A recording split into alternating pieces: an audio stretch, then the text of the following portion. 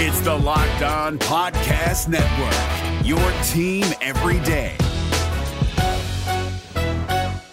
Jackson Gatlin here, host of the Monday edition Locked On NBA podcast. Every Monday, I cover the three biggest stories in the NBA with the local experts from Locked On. It's an awesome recap of the weekend of the NBA and a look at what's ahead. Mark your calendars on Monday to join me for Locked On NBA podcast, available on YouTube and wherever you get your podcasts.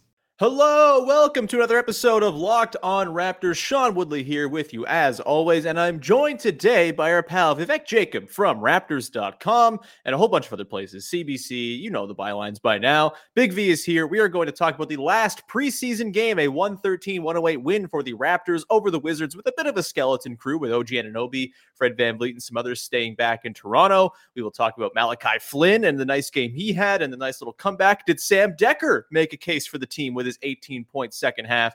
We'll get to all of that. And then we're also going to finish off our series of conversations about what success would be for various members of the Raptors this season. And we're taking the big view today, where we're talking about what success would be for the Raptors as a whole this season. So that's all coming up on today's episode of Locked On Raptors. Thanks for being with us. Oh, because when I shot, I expected to make it. So I don't shoot trying to miss. You are Locked On Raptors, part of the Locked On Podcast Network, your team every day. Canada, the NBA title is yours. We're going to overtime. A Hail Mary 3 by Mo Pete. Get that garbage out of here.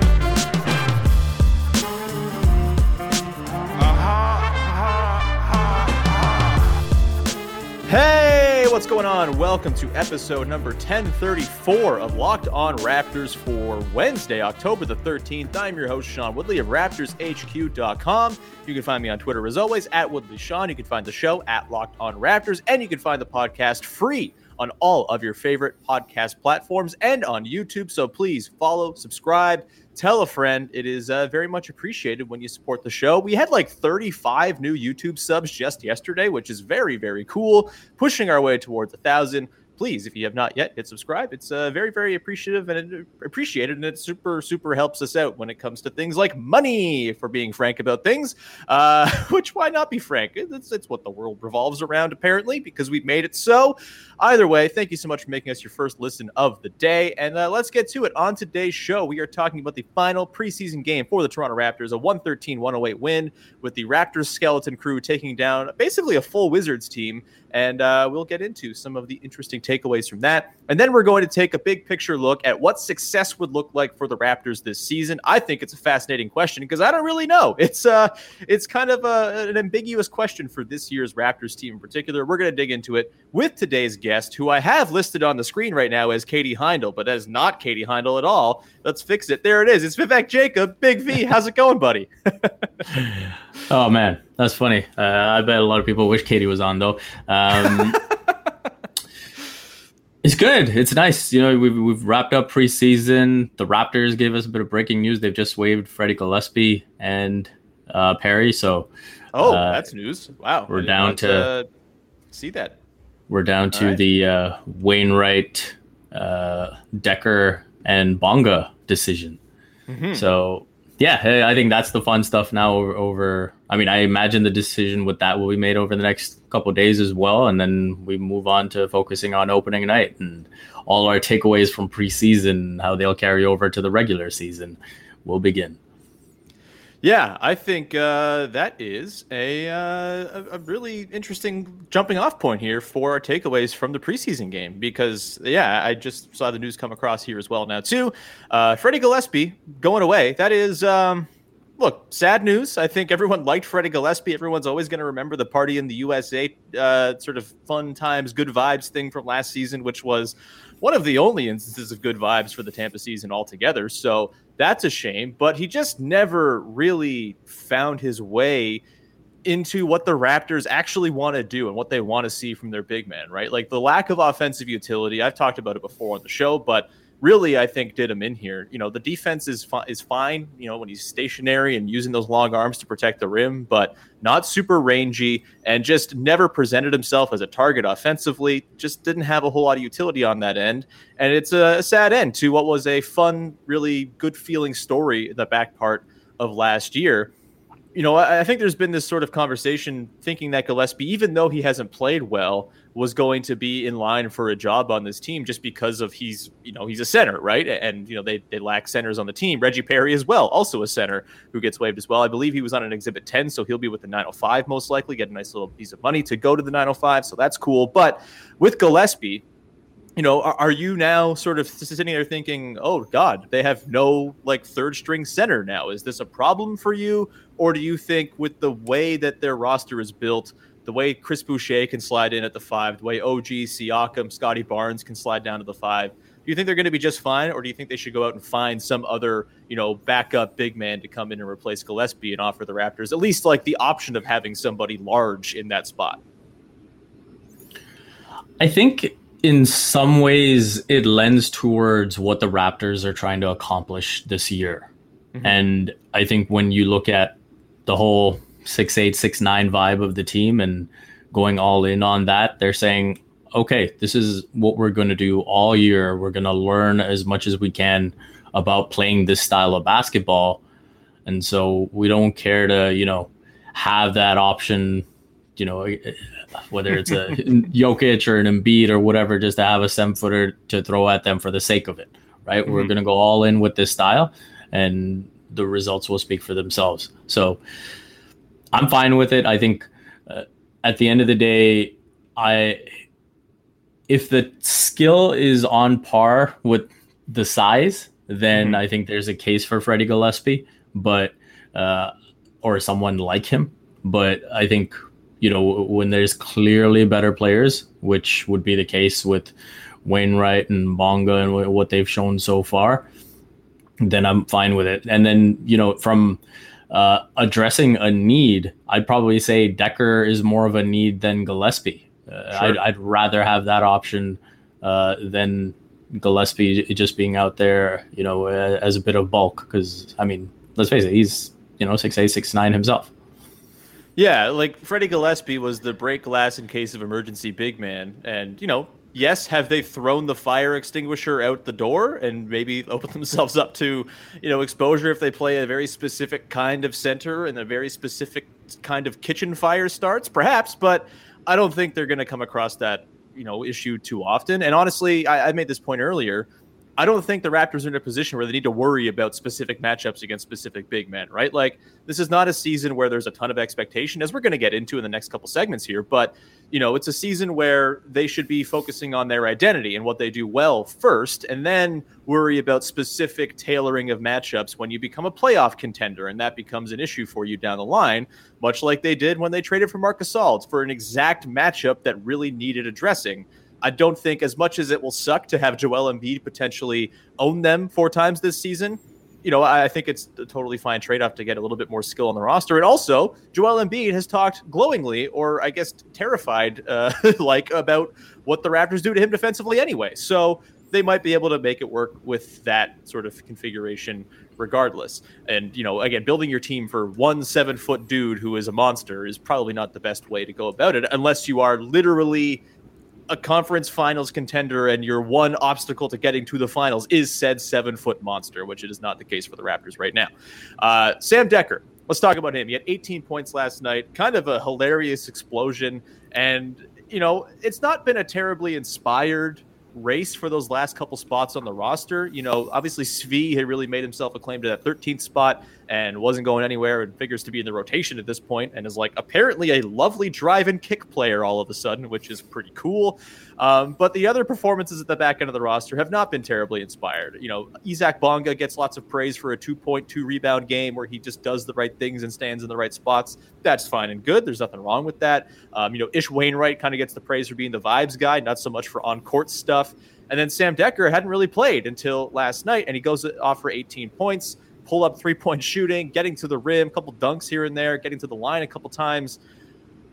Are you sold on Sam Decker? Did the Sam Decker game sway you at all, Vivek? Should Sam Decker be one of those final roster guys, or are we the victim of the recency bias of, okay, it was a game against the Wizards where very clearly no one really cared all that much, and you can't really glean too much from that one game? It has swayed me. I think when you look at, again, the roster needs, I look at Isaac Bonga, and with his skill set, with what's already available at his position, whether you look at OG Anunoby and Pascal Siakam and Yuta Watanabe, and it pretty much boils down to Wainwright versus Bonga for me. And you look at the way Wainwright's jump shot has translated over to the preseason, I'm much more intrigued by that. And so to accompany Wainwright, yeah, I'd go Decker. Because, again, just having that added 3-point threat can't hurt at the bottom of the roster. Do I expect him to play much at all? No, not really. But it'd just be a nice option to have. And to know that, let's face it, that is a pressure situation that he's facing. Yeah. It's your, as Nick Nurse would call it, it's your last chance saloon to make an impression. And I thought he took full advantage of it. So as much as I liked Bonga doing the right things, I just don't think there's room for another 6'9" guy that's just gonna add some athleticism and not necessarily a jump shot. So it's Wainwright and Decker for me. Yeah, I think I may have also been swayed as well. Yesterday on this podcast, I said it should be Bonga and Wainwright who got those spots. Wainwright for the vibes, Bonga because he's just kind of, fits the mold of what the Raptors like. I guess my thinking with that, as much as it's overlapping skill sets, it's like, how sharks have teeth that just kind of fall out and then get replaced immediately by teeth for the rest of their lives, just like endless rows of teeth. I guess I kind of envisioned the Raptors just having endless rows of 6'9" dudes in place of teeth. This would be a weird looking shark, but either way, that was kind of my vision there. And I'm swayed by the fact that Sam Decker could hit a three that he created himself. Yes, it's the Wizards defense, which I think is going to be hilariously bad this season, but I do think that extra threat that Decker provides is just a nice little bit of insurance, right? Matt Thomas didn't play a whole lot with the Raptors, but it was nice to know that you could throw him in there and get a couple 3-pointers off. Maybe that's what Sam Decker can do at a bit more of a sort of NBA level size, which of course Matt Thomas did not bring to the table. We've gone longer on the first segment because we got breaking news than I expected. So we are going to talk about Malachi Flynn on the other side before we pivot into the question of what this season what a success would be for the Raptors this season. We'll get to that in 1 second here. But first, I want to tell you about our pals over at Sweatblock, who are seriously the best product I've ever used. I've been doing this podcast for 5 years. It's the best product that we've had on the show as a sponsor that I have been able to actually use in my daily life and actually improve my life. It has been amazing. And they come with a dry shirt guarantee. If you are an excessive sweater, you're always worried about, are my pit stains going to show through? What colors can I wear? Sweatblock is for you, and their Sweatblock antiperspirant wipes, along with their deodorant and some other great products as well on their website that you can go and check out. Sweatblock is stronger and more effective than most clinical antiperspirants. You simply apply it at night before bedtime, go to bed. The next morning, you wake up, wash, and go about your day without worrying about sweat.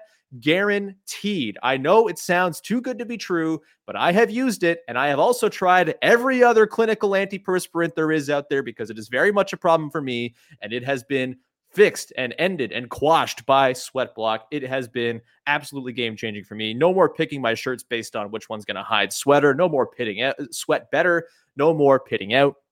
If you or someone you love deals with excessive sweating, it's awkward to talk about. You don't love it, but you have to tell that person or yourself to go to check out Sweatblock. Get 20% off today at sweatblock.com with the promo code LOCKEDON, all one word, or you can go to Amazon or CVS to pick it up as well, but you don't get that promo code, so why not just go straight to the source, sweatblock.com, for 20% off with the promo code LOCKEDON.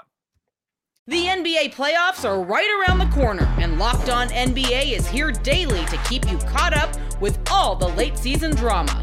Every Monday, Jackson Gatlin rounds up the 3 biggest stories around the league, helping to break down the NBA playoffs. Mark your calendars to listen to Locked On NBA every Monday to be up to date. Locked On NBA, available on YouTube and wherever you get podcasts. Part of the Locked On Podcast Network, your team every day. All right, Big V, let's continue on our chat here. Before we get to that, though, just a reminder, or it's not really a reminder, a bit of a laying of the land for the next 5 or so episodes of the show. This is the most planning I've ever done, like out many days, but it's very exciting as we lead into the season. Tomorrow, Javon Shepard's going to come on the podcast. We're going to have some overarching preseason takeaways and talk about who should start for the Raptors this season, both before Pascal Siakam arrives and also after he's back. We're going to dig into that question with TV's Javon Shepard tomorrow. On Friday, we're going to be joined by Herbie Kuhn, the PA voice of the Raptors, the man whose voice made me a little bit weepy on the opening night of the preseason back last week. Just hearing his voice again, we're going to talk about Herbie, the challenge that it was kind of being away and not getting to do the PA for the team, and what it means to him to be back calling games at the Scotiabank Arena. That's going to be fun. Next week on Monday, also, we're joined by Alan Shane Lewis and Ann Pornell of the Great Canadian Baking Show, one of my favorite television shows in the world. And I mean, Alan's a huge Raptors fan. He's been on the show before. Ann is a fledgling Raptors fan, and we're going to convince Ann, kind of give her a primer on how to be a Raptors fan, what players to really dig. It's going to be a lot of fun. We'll probably talk about baked goods as well, because how can you not with the baking show, folks? And then next week, Tuesday, Wednesday, a 2-part Over Under Spectacular, the 5th annual Over Under Spectacular with Vivek Jacob on the call here and Sahal Abdi. So that's what you got for the next little while. Teasing out of the way, let's get to it. Malachi Flynn last night, Vivek, 22 points, had a sort of meager shooting day, I suppose, 6 of 15, but got to the line enough times to really make up for it. Was a plus 17, critical to the Raptors' comeback late in this game as well to beat the Wizards. Nice to see Malachi Flynn look a little bit more comfortable. It's been a pretty rough preseason for him after a really nice summer league where he looked too good to be there. I don't think I was ever too worried about what we saw in the preseason, but, you know, you get into the question of roster battles and position and depth chart and all that stuff, and Malachi Flynn's name was one of the ones that seemed to be kind of on the downturn as opposed to the stock rising. What was your impression of Flynn's game last night, Big V? Are you happy to see that? Are you kind of, okay, Flynn's back, he's going to be fine as a backup point guard going into the season? Are there other red flags that are sitting for you? Overall thoughts on Malachi Flynn? I mean, really happy to see Malachi have a game like that. I think he needed it. I think he needed the buzzer beater that he had in Toronto. I think all those feel-good vibes. And, you know, the question I ask myself is, has Malachi versus Delano become a thing? Mm-hmm. And based on what we saw in preseason, it seems like, you know, Malachi needs to come out hitting shots. It's the main strength that he has over anyone else in that ball handling backup role. And so he needs to bring that to the table. If he's not doing that, then it kind of becomes a case, well, okay, we got to find a way to create offense. I'd rather have the guy who at 6'8", 6'9", can grab the ball and go much faster than Malachi, get us into our sets that much quicker, and maybe create a bit of chaos. And then we get some easier looks that way. So I think that's where Malachi, I think with his opportunities, you know, he's got to operate like the green light is always on. And the second he gets a sliver of daylight, that shot's got to go up. I think that's got to be his mindset going in. Maybe get a bit of Gary Trent rubbing up on him. That's probably the best thing that can happen for him. And I know the toughest challenge for him is probably the fact that he'd rather be more of a traditional point guard. Sure. And sort of get into the sets and run things and then manage the situation from there. But I think the way it's panning out, you know, I think he's got to be someone just really look to score and then run the set.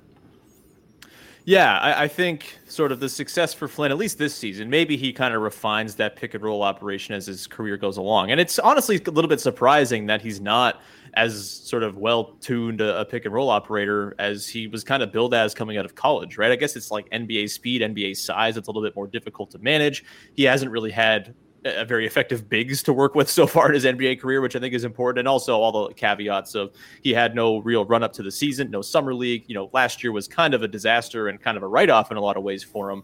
You know, I'm kind of in many ways looking at this as his rookie season. So, you know, some struggles are to be expected, and maybe he does refine that pick and roll operation and the big man chemistry as the season goes along. But I do think you're right that his real value is going to be, all right, you're the dude with the green light. Go ahead. I think, because of that, I think he should play with Goran Dragic off the bench, and we can get into that conversation with Javon tomorrow. But I think that pairing works a lot better than two guys who are constantly thinking green light in Flynn and Trent as your backcourt. And I think Dragic just kind of injects a little bit more sort of adulthood into that second unit, which I think they could really use.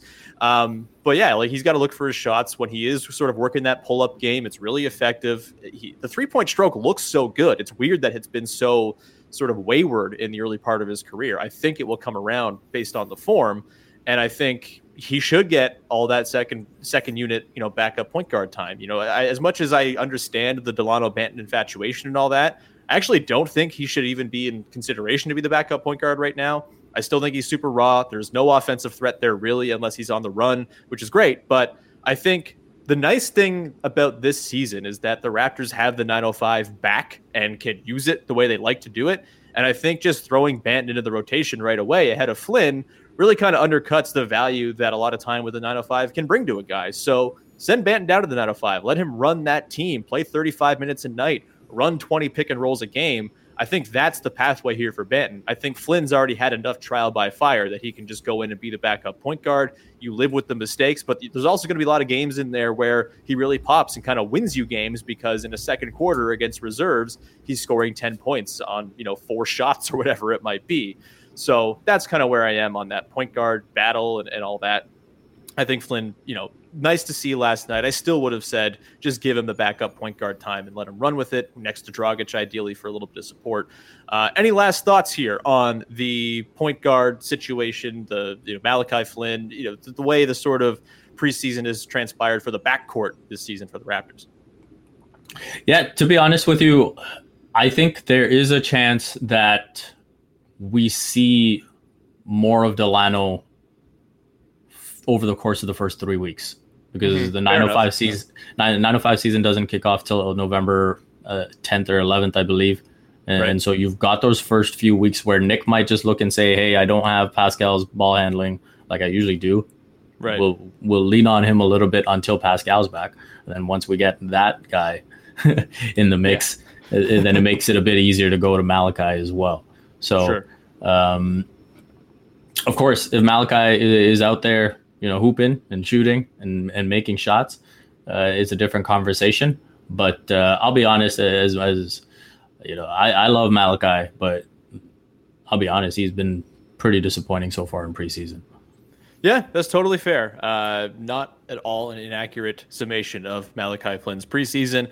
With that, we are going to pivot into the question of success for the Raptors this season and what will it look like in the final part of the show. We will get to that in just 1 second here. But first, I want to tell you about our pals over at Built Bar, who are making just wonderful protein bars. They're fantastic. And for me, someone who has lost 15 pounds over the last few months, Built Bar has been a great way to kind of satisfy my very, very prominent sweet tooth without having all the calories and nasty junk that comes with a candy bar or something like that I will typically indulge in when I'm in my sort of weakest points. Built Bars are great as a replacement for that. They have 9 amazing flavors in their regular lineup. They also have limited time flavors that pop up on the site here and there, seasonal things like that, probably some Halloween themed things coming up very soon, Thanksgiving themed items as well.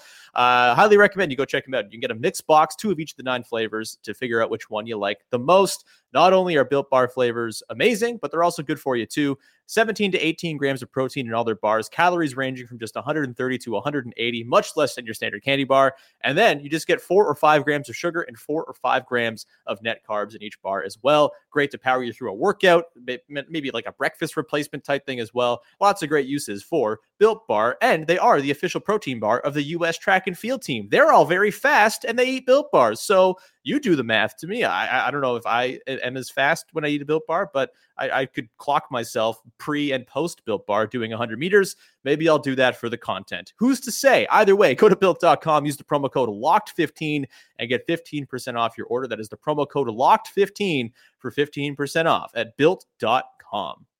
The NBA playoffs are right around the corner, and Locked On NBA is here daily to keep you caught up with all the late season drama. Every Monday, Jackson Gatlin rounds up the 3 biggest stories around the league, helping to break down the NBA playoffs. Mark your calendars to listen to Locked On NBA every Monday to be up to date. Locked On NBA, available on YouTube and wherever you get podcasts. Part of the Locked On Podcast Network, your team every day. All right, Big V, let's round this thing out here and talk about the question of success for this year's Toronto Raptors team. Not like past years for the Raptors, where obviously deep playoff runs, vanquishing LeBron James, making it to the conference finals with Kawhi Leonard were kind of viewed as the low bars for success to clear. And, sometimes they cleared them, sometimes they did not. This season is far less cut and dry, I think, as to what success would be. I don't know if it's tied to wins and losses at all. It might just be tied to what happens with the individual players on the floor and the process of it all. For you, Vivek, what will constitute a successful Raptors season? You can go any way you want here, a total record, advancement in the playoffs, none of that stuff at all. What do you think here is the key to success for this year's Raptors team? Yeah, I think you've led me into this beautifully, Sean, because I do agree that when you look at a team so young, would I be disappointed if they made the play-in but lost that play-in game and weren't in the playoffs? No. Would I be disappointed if they made the playoffs and lost in the first round? No. If I had to guesstimate wins, I'd probably say that this is somewhere between maybe a 42 to a 45 win team. But would I be shocked if they ended just a bit under 500, depending on how that non-Pascal Siakam stretch goes and when he comes back, that type of thing? No, I think that's where, you get that over under at 36.5 that the bettors have. So when you don't have those significant team expectations, it becomes more about the individual players. And so can OG Anunoby carry over his preseason success to the regular season? Can he do it? Let's see him do it against the bad teams, the mediocre teams, and then let's see if he can do it against the really good teams. Because we know there's a bit of separation in terms of being able to get off your shot and execute at the same level against those high-level teams. So that's one measure. Pascal Siakam, what is that bounce back we're all anticipating going to look like? Fred VanVleet in his role. So for me, individually is how I will kind of measure success. Obviously, if they all exceed expectations individually, you expect that to translate over to team success. But to me, the team success is the bonus. In terms of having disappointment, it would be more over maybe someone like OG not being able to translate over the success. It would be, Scotty Barnes really, really struggling, that type of thing. Yeah, I think that's a really good way to look at it. And I think that makes for a far more sort of relaxing and fun viewing experience this season when you're not fixated on, oh my God, they got to get to 44 wins to get into the playoffs or whatever it might be. And you're just focused on the individual developmental curves. I think that's just like a more fun way to watch a team that's at this stage, right? Obviously, when the stakes are higher and there's sort of things on the line, then that's going to sort of seep in and that's going to be the thing you're focused on. But it's not necessary this year because I think we're all kind of in agreement that this is an in-between year where it's more just kind of fact-finding and figuring out, all right, who on this roster is around for the next great Raptors team and sort of nurturing it from there.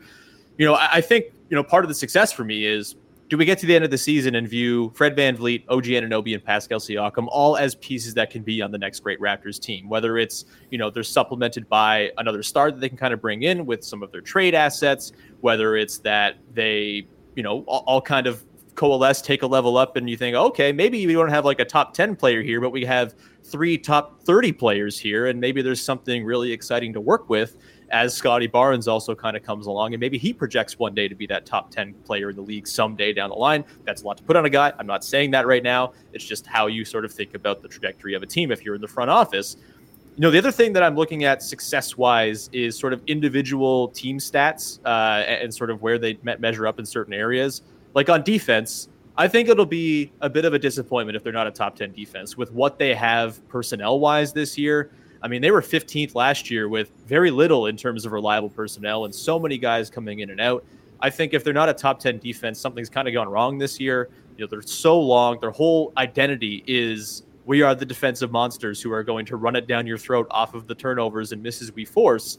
And if they have some struggles doing that this year, I think that could spell a little bit of concern about the viability of the model they're kind of building around here. So top 10 defense, I think, is success for me. Anything less than that, I'm a little bit bummed. I think transition, can they get back to being a marauding transition team? They got in transition a ton last season, I think more than any other team, and I think they were the second worst team efficiency-wise in transition last season. Just a complete fall off from what we've expected in recent years. Can they get back to being middle of the road, maybe even, closer to the upper half of the league in transition efficiency? Can they rely on Scotty Barnes and his sort of ability to grab and go, and Siakam and OG, basically half the roster's ability to grab and go and kind of start those transition possessions? Can they become, again, a very deadly transition team? That's going to be a big thing. And then, the OG stuff is really fascinating. I talked yesterday about having, hopefully tempered expectations and not really, expecting him to go from a 16-point-a-game guy to a 28-point-a-game guy right away. It doesn't happen like that. It's a slow build. It's going to take time. But I think if OG is able to translate over that efficiency at least a little bit, 57 true shooting, something like that, to north of 20 points a game, I think that qualifies as a very real success for the team and for OG, and really sets them up nicely for whatever is going to come next down the line. So those are kind of my barometers. As far as wins, it's funny because I've told myself all along I'm not going to care about making the playoffs, and I just am in to watch it. But looking at some of the teams around the East, I know there's lots of hype about the East being better this season. I think the Wizards are going to be trash, man. Their defense is going to be bottom 3 in the league. Bradley Beal's nice and all. He's your boy. But I don't know. Kyle Kuzma is your second best player. Spencer Dinwiddie off of a knee injury is your second best player. I feel like they're beatable. I've long thought the Knicks were frauds last season and kind of were effectively annoying, and it worked to get the 4th seed in a season where no one was fully healthy, and it was just kind of a bizarre, strange season for the East. I think the Knicks stand a real chance of missing out on the play-in. And when you start doing the math of all the teams there, I think the Raptors are better than a lot of those teams that are very much projected ahead of them based on the floor they're going to have defensively and the sort of established talent they have in Siakam, OG, and Fred.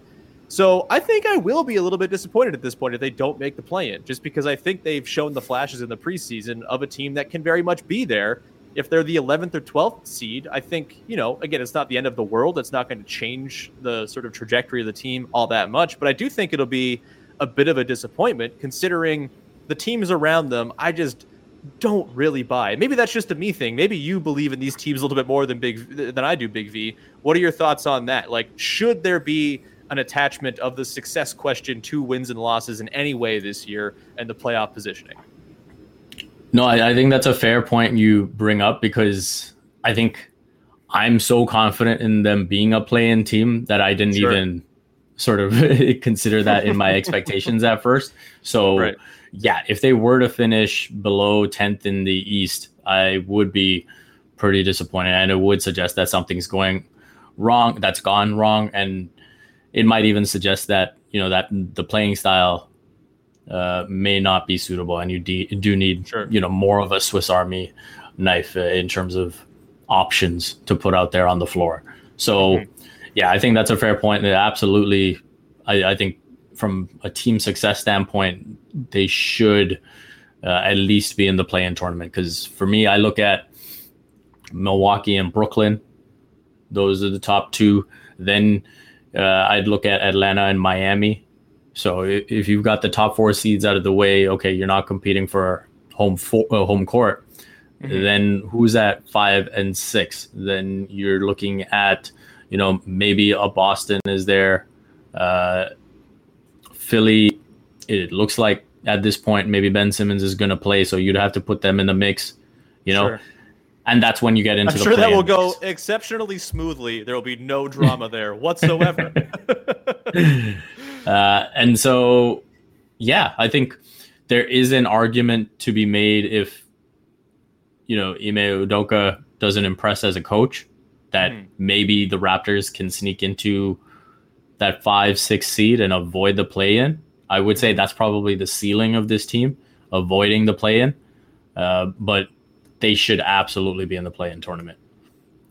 Yeah, I think that is fair. We will make our assessments at season's end as to what was successful and what was not. But I think that is a good way to round out our look at what success would be for the Raptors. And of course, the last few weeks, all the different players who are key cogs in what the Raptors want to do. You can go back and listen to those episodes on Scotty Barnes, Fred VanVleet, Pascal Siakam, and OG Anunoby whenever you please.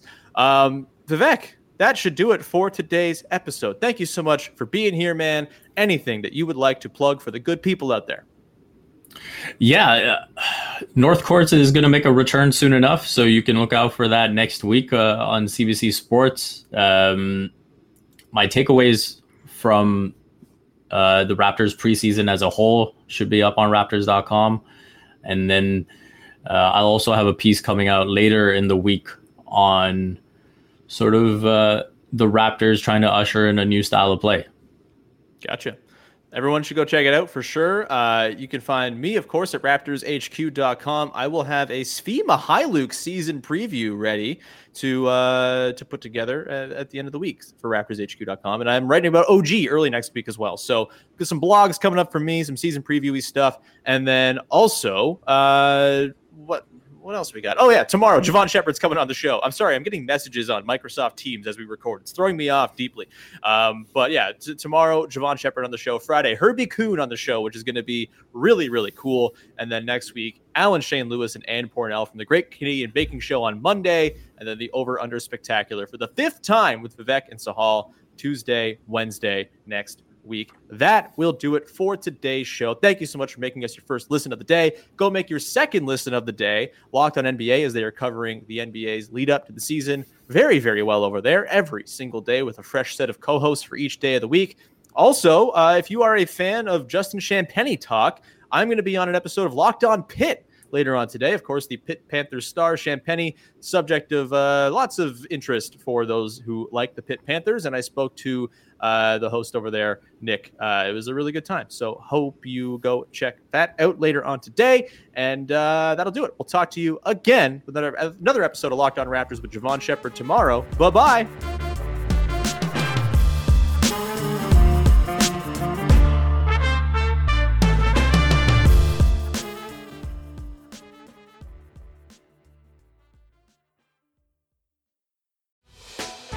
Hey, Prime members, you can listen to this Locked On podcast ad-free on Amazon Music. Download the Amazon Music app today.